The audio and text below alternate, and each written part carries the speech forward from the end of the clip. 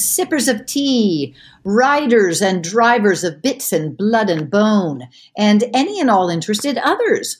Welcome to another day at All Things Georgette, where deceivers are believers. Yes, my lords and ladyships, today, as always, my honored guests and I will travel into the heart of Georgette Heyer's Regency romances to explore a world apart.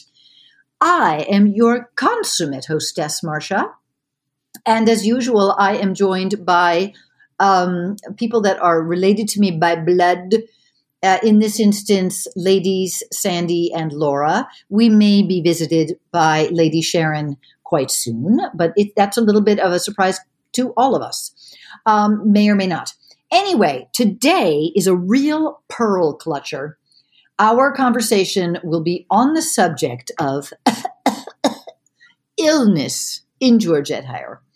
Consumption, the dropsy, gunshot wounds, sick headaches, sword fight injuries, as well as their remedies, bound handkerchiefs, burnt feathers, vinaigrettes, all manner of potables from brandy and wine and tea and water are the subject of the day. I hope everyone is feeling well. And on that note, I'm going to turn it over to my ladyships, my friendly friends and blood relations. What do you guys think about illness in Georgette? Love it. I love all the illness in Georgette. I love the gunshot wounds and the remedies. The remedies are wonderful. The lavender water that's always used for the headaches and the fresh squeezed lemons and the sal volatile and the and of course we can never forget Dr. Ratcliffe's restorative pork jelly, which appears many times in different Georgettes. That sounds so disgusting. I really don't know if I could manage. Right. My arm could be falling off, and I don't believe I would have any of Dr. Ratcliffe's pork jelly. But well, clearly, as a writer, she collected these little bits from old letters and things that apparently she went to tag sales and found old letters and things and just worked from those. And there was probably some mention in there. And she actually uses Dr. Ratcliffe's restorative pork jelly several times to great comic effect in several different novels and stories. And one of my favorites in terms of how she uses illness, I always love the dowagers and the women of whose sort of main locus of power is resorting to their vinaigrette. So whenever something that is distasteful or that they don't want to deal with, they fall into a swoon or say that their gout is acting up and they kick out their visitors and all the rest of it. Or if they're upset at an unexpected visitor or something is not going their way, then they're resorting to the vinaigrette. And one of the things that I very much enjoy is burnt feathers. Like, what is that about? Like, who had the idea of burning feathers, and how did it become restorative? His lordship Stephen has made an appearance, a loud appearance. But yes, to return to my theme. Another fan. One of the things that I enjoy is the way she weaves it into plots. And several times there are situations where someone is wounded, for example, by a carriage ride that's gone awry, like a wheel has fallen off a carriage and someone falls, and never to their deaths, but, not never. There have been deaths associated with carriage rides, especially in Devil's Cub. One of the first things that happens is the Devil's Cub is his carriage is attacked by highwaymen, and he simply shoots his gun out the window and leaves brains all over the road from this highwayman that he's killed. And and he's so brutal. It was like it's a way of showing how brutal he is and how he needs to be tamed, if you will. But generally speaking, these carriage accidents are a conduit to bring people together at a nearby inn, where the healing happens. Now, you never hear about hospitals in Georgette. I mean, except I don't even remember any hospitals really. So it's more about like if there's a nearby inn, an innkeeper is suddenly responsible for, getting a sawbones to come and dig out a bullet or amputate an arm or set a broken leg or whatever it is. And in the case of one of my very favorites, whose name is escaping me, I can't remember which one this is. Maybe you guys will remember. But it's the one where of course, the gray-eyed heroine, who is a retiring shy person, and they were just going to marry each other out of convenience because it was time for him to get married. She was, of course, secretly in love with him, but had given up long ago any hope of marrying him. And they're brought together by Sprig muslin by these pesky children. And he is somehow injured. And the children are who are teenagers. That wonderful character, I think her name is Cherry, or some maybe I'm no, that's a different one. That's a different one. I think it's Amanda Smith or something. Amanda Smith. She's given herself a and then not what's that word that it's not your name. She's given herself an anonymous, a John Doe sort of name, right? Exactly. So she won't be discovered to her grandfather because she's run away. But he has begrudgingly taken her under his wing, and his the gray-eyed heroine, who is a remarkably and admirably patient woman, sees the situation for what it is, does not fly off the handle or come to conclusions that she must not. And so the young girl turns to her when this man is injured and has her come to the inn. And we have the pleasure as readers of watching the two of them fall rightly and properly in love as she heals his injuries and he begins to see the strength of her character and her ability to organize a sick room, which again is often in the plots of Georgette something that reveals to us that a heroine is worth her salt, right? If she does not faint at the sight of blood, if she's resolute and she knows what to do in a sick room and she's not silly or fussy, but she can actually address problems and rip bandages off of shirts and turn them into tourniquets and so on and so forth. Anyway, it's a good plot device. Or in that case, it does. Hey, in that case, in Sprig Muslin, she also a part of her particular charm, our heroine's particular charm, is that she's so accepting of all of the ridiculousness, and she maintains her sense of humor throughout, and that's the key that really ends up charming him. And in the Grand Sophie, right? Yeah, in the Grand Sophie, I would say that. With each other and with these people who laugh together. So that's part of they have the opportunity to laugh through his pain at the silly children who are being adorably ridiculous. Continue. The Grand Sophie. I was just going to say with the Grand Sophie that's her skill in the sick room is admirable, and her ability to coax the young sick Amabel, who's the younger sister. Right. And that's the moment actually when our hero finally realizes he's in love with her, is he sees her with his little sister, and his own betrothed. He's engaged to somebody else, and his own betrothed won't go near the sick room because she doesn't want to get sick herself. He doesn't want to get infected, and doesn't want to have anything to do with his little sister. Right. And remember, the other true suitor is the poet, the oh yes, in the Grand Sophie. And Augustus can think only of writing an ode on a sonnet to a sick child. But it's the worthy Charles Rivington brings forced hothouse grapes and stays by the bedside. So in that book, it's very clear that people who are frightened of contagion are to be they are false. They are not the people they should be. They would not fit in our current pandemic situation. Right. Georgette, I don't think would approve of all the masks, and who knows? Maybe Georgette would have been a Trumper. It's entirely possible. But Amabel is one of the rare instances where a child is laid particularly low. Usually she leaves the little kids alone. Well, and the incident in Frederica of the balloon and Felix, who's dangling from the side of the balloon in the freezing air. Yeah. He's been tempted to jump on. And that's right. And then even after he's fallen, it's his weak constitution that causes them to, be in the lather of concern, which is only relieved by the restorative pork jelly, which previously mentioned, which is what she's thinking of when he wants to make his proposal to her.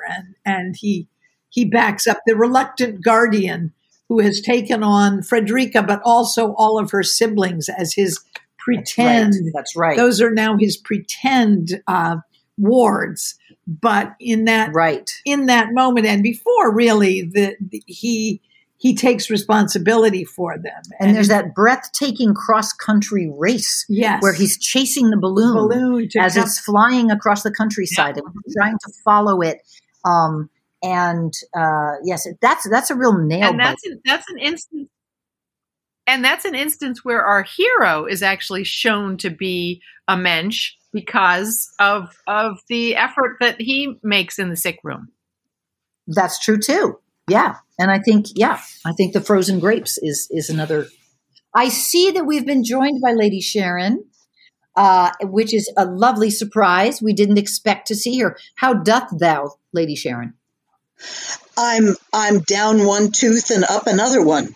You had a little visit to the dentist recently? To having my tooth drawn, as Georgette would say, another illness. But yes, I have been to the dentist, and it appropriate to our discussion today. It took way longer than anyone thought, including the tooth drawer. So I was a trifle late to the party. Okay, I'm just going to pretend that you're making that up because we're talking about illness and disability, and that you're perfectly fine, and you're sitting in your tea room sipping ratafia, which is what I hope you're doing. I am sipping tea rather carefully because my lips are numb, and it has a tendency to roll down an unexpected side. Well, this gives me a great opportunity to propose a business opportunity to you, which has just occurred to me. I think perhaps we should go into the business of rolling out pork jelly as a restorative. And who knows, maybe it can cure COVID. And we could, forget AstraZeneca. Apparently there's a few little problems. Maybe pork jelly the whole time was right under our noses. All those problems could have cured the whole problem. And Lady Laura. Well, you very looking for a death scene that she promises is heartrending. But so we're going to hear that very soon. Well, you very rarely actually see anybody taking the restorative pork jelly. The restorative pork jelly is just spoken of as a possible antidote to the situation. And Frederica wants it for Felix, but you never actually see Felix ingest it. Right. And somehow it dampens the ardor of her suitor to have to deal with restorative pork jelly, which he tells her when he finally does propose to her. And she says, but it was restorative pork jelly, at which point he takes that as a yes. Brandy is often, and, other sort of, what do you call that? When they, not refined wines, fortified wines are often taken and shown to be quite restorative after someone has fainted or someone's in a duel. And yet it must be said, inflicting injury is sometimes a mark of quality and character. For example, in Devil's Cub, when our heroine, yes, of course, when Mary Challoner, when she shoots her would-be lover Vidal in the arm, Vidal, because he's a little too frisky, she earns his respect, and she actually knows exactly what to do after she has shot him. she rips up something and makes a bandage. And he says admiringly, "Oh, you're not afraid of blood. I see that you can deal with this situation." Like basically, and he says, "There's only one other woman that would do such a thing, and that's my mother." And that's when you know, bam, bam, bam, right, he's in love. Right? He doesn't know it yet, but you do. That's right. So, well, another favorite scene like that, of course, is from the Grand Sophie when she purposely shoots. Oh yes, of course, Cholmondeley or whatever his name is, in the arm, so that just so that he won't be able to be in a fight with somebody, because Charles won't challenge him if he's already injured, because that's the male code. And so she gets him to look out the window at something and says, "Stand quite still and just see if you can look there." And then she shoots him in the arm, and it's right. A lot of shooting, a lot of intentional injuries. She does it so that she can lie to Charles's sister and say that they were set upon by highwaymen, and that Lord, whatever his name is, very heroically takes a bullet from the highwayman when in fact she shot him. All right, Lady Laura has found something. I found a passage, because illness, alas, leads to death, which is very, very rarely a plot point of note. True. Except in the inheritance of vast fortunes or, such things. Our hero characters do not die, except in an infamous army, in which I think many of her, it may be her finest book. I think there's a good argument for it. This is an appropriate moment, Lady Laura, for you to share with our no doubt huge audience. Huge, yes. Your anecdote about Christopher Hitchens, yes. which I think is appropriate here. Yes, he said, and he was truly a huge fan of the military. His father was in the Navy, British Navy, and he really believed that was what was the best of people were those who went to war in a good cause. There's a long trail of dots between that and his support of the Iraq War, with which, of course, I and everyone else tangled with him fiercely. But this book he regarded as the best of war novels. And this is a scene, as you may remember, the whole novel is built around her stable of the finest characters that she's written about over and over again, and their grandchildren, and so on. And there's a great ball, and this was evidently a fact, that many of the English came to see the end of Boney, which was anticipated to be just a walk in the park and something to watch. And news came of the attack at what would be called Waterloo, in the middle of this gala ball with many of the usual intrigues. And this is as the announcement gets through the crowd. From scores of faces, the polite company masks seemed to have slipped. People had forgotten that at balls they must smile and hide whatever care or grief they owned under bright, artificial fronts. Some of the senior officers were looking grave. Here and there, a rigid, meaningless smile was pinned to a mother's white face, or a girl stood with a fallen mouth and blank eyes fixed on a scarlet uniform. A queer, almost greedy emotion shone in many countenances.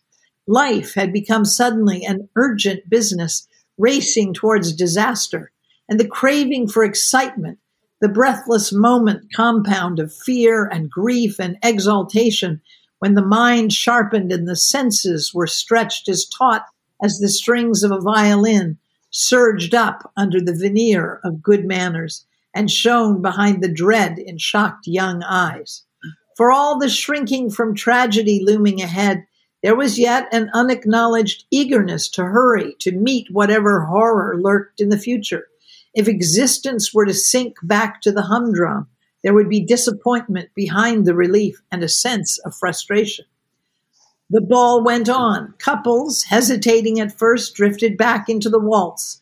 Sir William Ponsonby seized a girl in a sprigged muslin dress round the waist and said gaily, "Come along. I can't miss this.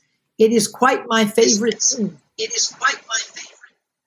Georgiana felt a tug at her sleeve and turned to find Hay stammering with excitement, his eyes blazing. Georgie, we're going to war, going into action against Boney himself. Oh, I say, come back and dance this. Was there ever anything so splendid? How can you, Hay? She exclaimed. You don't know what you're talking about. Don't I, by Jove? Why, we've been living for this moment. I won't listen to you. It's not splendid. It's the most dreadful thing that has never happened. But Georgie, go and find someone else to dance with you, she said, almost crying, and turned away from him to seek refuge beside Lady Worth. He stared at her in a good deal of astonishment, but was diverted from his purpose of following her to make his peace by having his arm grasped by a kindred spirit. Hey, have you heard? Said Harry Alastair eagerly. Ours have been ordered to Braine-le-Comte. I'm off immediately. Are you coming? Oh, no, of course. You'll stay for General Maitland. By Jove, won't we give the French a hiding? And then cut to, Colonel Audley, our hero, who's at this point, the beloved of the impossible Bab's child, he carries orders for the Duke, and he comes across, late in the battle, he comes across Harry Alastair, Bab's youngest brother. Almost at Audley's feet, a boy lay in a sticky pool of his own blood. He looked very young. There was a faint smile on his dead lips, and one hand lay palm upward on the ground, the fingers curling inwards in an oddly pathetic gesture. Audley was looking down at him when he heard his name feebly called. He turned his head and saw Lord Harry Alastair not far from him, lying on the ground, propped up by knapsacks. He stepped over the dead boy at his feet and went to Harry and dropped on his knee beside him. Harry, are you badly hurt? I don't know. I don't think I can be, Harry replied with the ghost of a smile. Only I don't seem able to move my legs. As a matter of fact, I can't feel anything below my waist. The colonel had seen death too many times not to recognize it now in Harry's drawn face and clouding eyes. He took one of the boy's hands and held it, saying gently, That's famous. We must get you to the rear as soon as these hordes of cavalry have drawn off. I'm so tired, Harry said with a long sigh. Is George safe? I hope so. I don't really know, old fellow. Give him my love if you see him. He closed his eyes but opened them again after a minute or two and said, It's awful, isn't it? Yes, the worst fight I was ever in. Well, I'm glad I was in it anyway. To tell you the truth, I haven't liked it as much as I thought I should. It's seeing one's friends go one after the other and being so hellish frightened oneself. I know. Do you think we can hold out, Charles? Yes, of course we can, and we will. By Jove, it'll be grand if we beat Boney after all, Harry said drowsily. A doctor bent over a man lying beside him. The colonel said urgently, Can't you get this boy to the rear when the cavalry draws off again? A cursory glance was cast at Harry. Waste of time, said the doctor. I'm sorry, but I've enough on my hands with those I can save. The colonel said no more. Harry seemed to be dropping asleep. Audley stayed holding his hand, but looked up at a mounted officer of the Royal Staff Corps who was standing close by. What's happening? And it goes on. And the colonel bent over Lord Harry. I must go, Harry. Must you? Harry's voice was growing fainter. I wish you could stay. I don't feel quite the thing, you know. I can't stay. God knows I would, but I must get back to the Duke. Of course. I was forgetting. I shall see you later, I dare say. Yes, later, the colonel said, a trifle unsteadily. Goodbye, old fellow. He pressed Harry's hand, laid it gently down, and rose to his feet. His horse stood waiting, snorting uneasily. He mounted, saluted Harry, who raised a wavering hand in return, and rode away to find the Duke. And that's the end. You know, then the next chapter we begin. A great scene. A great scene, is it not? Truly a great scene. So beautifully written. Beautifully written, and truly, you know, that is the youngest grandson of the Duke of Alastair, who is her Duke of Avon. Yeah. Right. The Duke of Avon, her first character in The Black Moth. Mm-hmm. And, here he is sad. Slipping away. Yeah. And to me, it shows all of her brilliance with dialogue, but in a totally different register than we normally hear at all. And so, this was her tribute to Waterloo. And it's just such a brilliantly realized scene. And of course, it's followed by more, Georgiana, Lord Hay is dead, and Harry Alistair, and the Georgiana who had said, no, I won't dance with you. You don't even know what's going on, is devastated to think that she turned him away. Mm-hmm. And just all in all, such a brilliant, really, I'm assigning it to Dr. Timothy John Corrigan, so that who does not realize certain people who don't quite understand Georgette, and we're on a bit of a mission, hence this podcast. Yes. We're on a mission to spread the word. No, that's beautifully chosen, contrasting scenes, the excitement of the ball, the naivete of these young men who have been brainwashed around nationalism, and brainwashed the way the women are often seen brainwashed by their social norms, as Sharon often points out, that often a book rests on our understanding of their obedience, to the necessity of their obedience to a whole host of regulations and rules that they accept as their reality, but we see as incredibly oppressive and ridiculous. And I think Georgette Heyer did as well. I think she saw the restrictiveness and the chaining of the personalities and the talents of these women, and she gave them little avenues to express themselves in, for the most part, without contradicting the social norms, because that was such a terrifying fall off.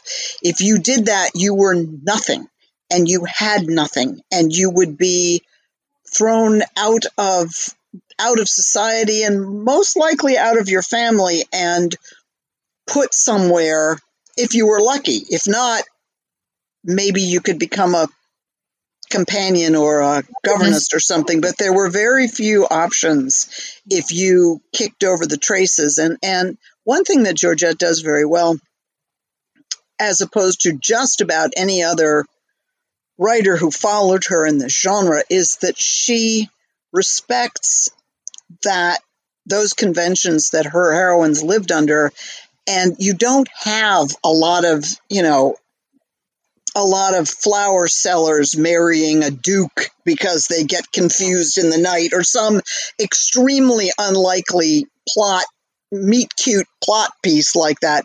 She researched, of course, and understood those requirements, those social obligations, and she wrote to those, to what her heroines and heroes would have actually experienced. Laura, later on, Lord Worth, who is Charles Audley's brother, goes looking for him because he doesn't come back. And I think that is another that is a beautifully realized, unbelievable scene where, with no dialogue to speak of, where Lord Worth is searching for his brother, and amid this unbelievable carnage and what happened to these people with these weapons at this time. And of course she went there and she walked the ground, and she knew exactly what she was talking about when she described it. But that's another really stunning piece where Lord Worth is desperately, it doesn't matter that he's the Lord anymore. That's not going to help him. He's stripped down to a desperate brother looking for his beloved brother. And it's a very touching scene. Yeah. And it's worth saying that the two heroines of this novel, who start out in the ballroom, Bab's Child and Judith, the Taverner. Taverner. Ladyworth, yes. And becomes late. But later in that novel, the way that they achieve permanent kinship is that they are the two of all the society matrons who go to near the battlefield to try to save the wounded. And it's a horrifying mess and an abattoir that, never would touch any of Georgette's normal plots, but it's in that they find that they are completely on the same page, and that they're going to move ahead in being sisters, and that's what makes them experience. So, yes, and so that's more than I've having talked about this. It does seem to be a thread that those who are unafraid of illness and caring for other people, that is a pretty big measuring stick when you come right down to it. That in the otherwise gala, the Grand Sophie, for example, the two suitors who are unafraid and willing to be by the bedside of the sick child those are the quality folk that will run. And they wind up victorious. They wind up victorious. Just as in Frederica, the utterly unaccustomed Earl, or I can't remember who he is. He's a noble folk. He's Earl, yeah. He is the Marquis. No, he's Alverstoke. He's the Marquis of Alverstoke. That's right, and he's the bedside man of yes. And on that note, my ladies, what a fabulous discussion this was, and we have hopefully gotten people interested in picking up An Infamous Army if they do not know that novel, which actually is remarkable. But even your more average run of the mill Georgette, like Sprig Muslin. Here's a concept I want to introduce, which every review I've ever read of someone, including most recently hearing Stephen Fry, they all say, I've read them to threads. I have read them until the pages are falling apart. Why and what makes them books that you almost obsessively read and reread and reread? And I think what is that? I think, gentle auditors, that this would be an excellent place to begin our next podcast. Sort of a little in-depth self-reflection about the role of these novels in our own lives, why we care about them, why we seem to have endless things to say about them. Right. And why don't we make that the subject of our next discussion? And until then, my dear friends, lords, ladies, writers of Bits and Blood, and sippers of ratafia, and healers with tourniquets ripped from the shirts of your beloveds. Thank you for being with us this evening, and we will talk to you again next time on All Things Georgette. Bye-bye.